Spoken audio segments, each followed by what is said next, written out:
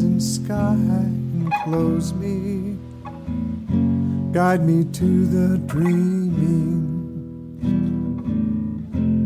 guide me to the shine. I have seen our destiny, the other side of time.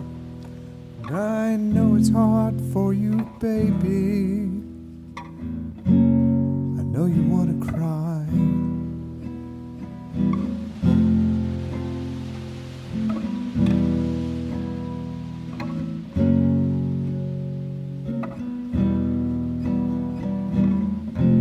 Sleep now and don't you cry.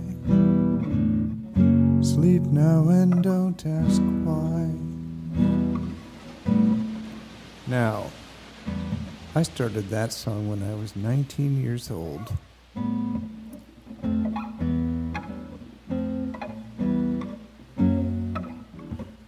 And living in a drug treatment facility in Hawaii. I don't talk about that period of my life at all. Till now. I got kind of snookered into going to this Synanon like program in Hawaii. I mean, I was okay. It was a cult. And it really, I'm not exaggerating, it really was a cult. But I believed in it. I thought we were kind of creating a model for a modern future society. And, you know, I was totally, saw this whole utopian thing. And I've always been, I mean, back then I was always in, you know, I wanted to, you know, improve myself and all that stuff. But I remember we were living over on the Kailua side of the island in this house. And I go back to this, and there were, you know, the locals didn't like us. We were a bunch of haoles.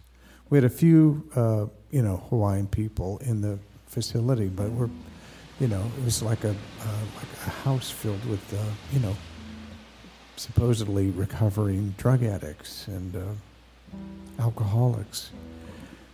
And so there were a lot of kids around that were on glue, sniffing glue. It was a huge problem in Hawaii, and it probably still is. And there was one time when our toilets stopped working in the house we were living in, and we had to go across this alley to a facility there. It's either a community center or something like that, and use the restrooms there for just a little bit. But I remember running into a kid, probably my age, you know, 18, 19.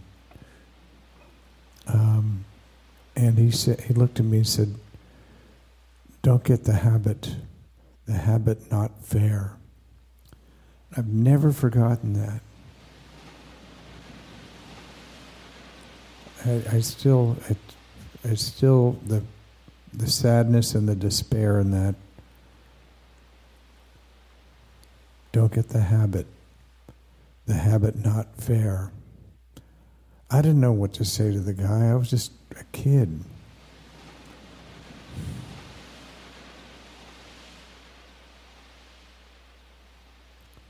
I don't know whatever happened to him. Probably nothing any good. That was a really strange period of my life.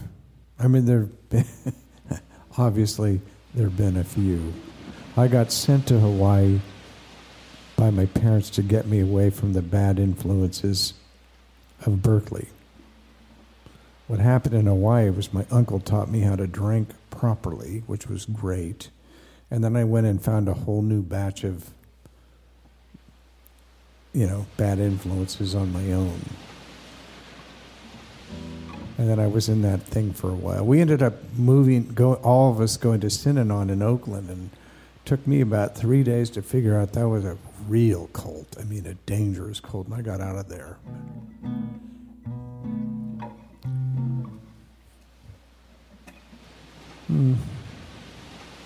That's enough of that story. Weird times. We were on the cusp of the 70s. Pink Floyd was ascendant. The Beatles were kind of gone, and David Bowie had not yet arrived.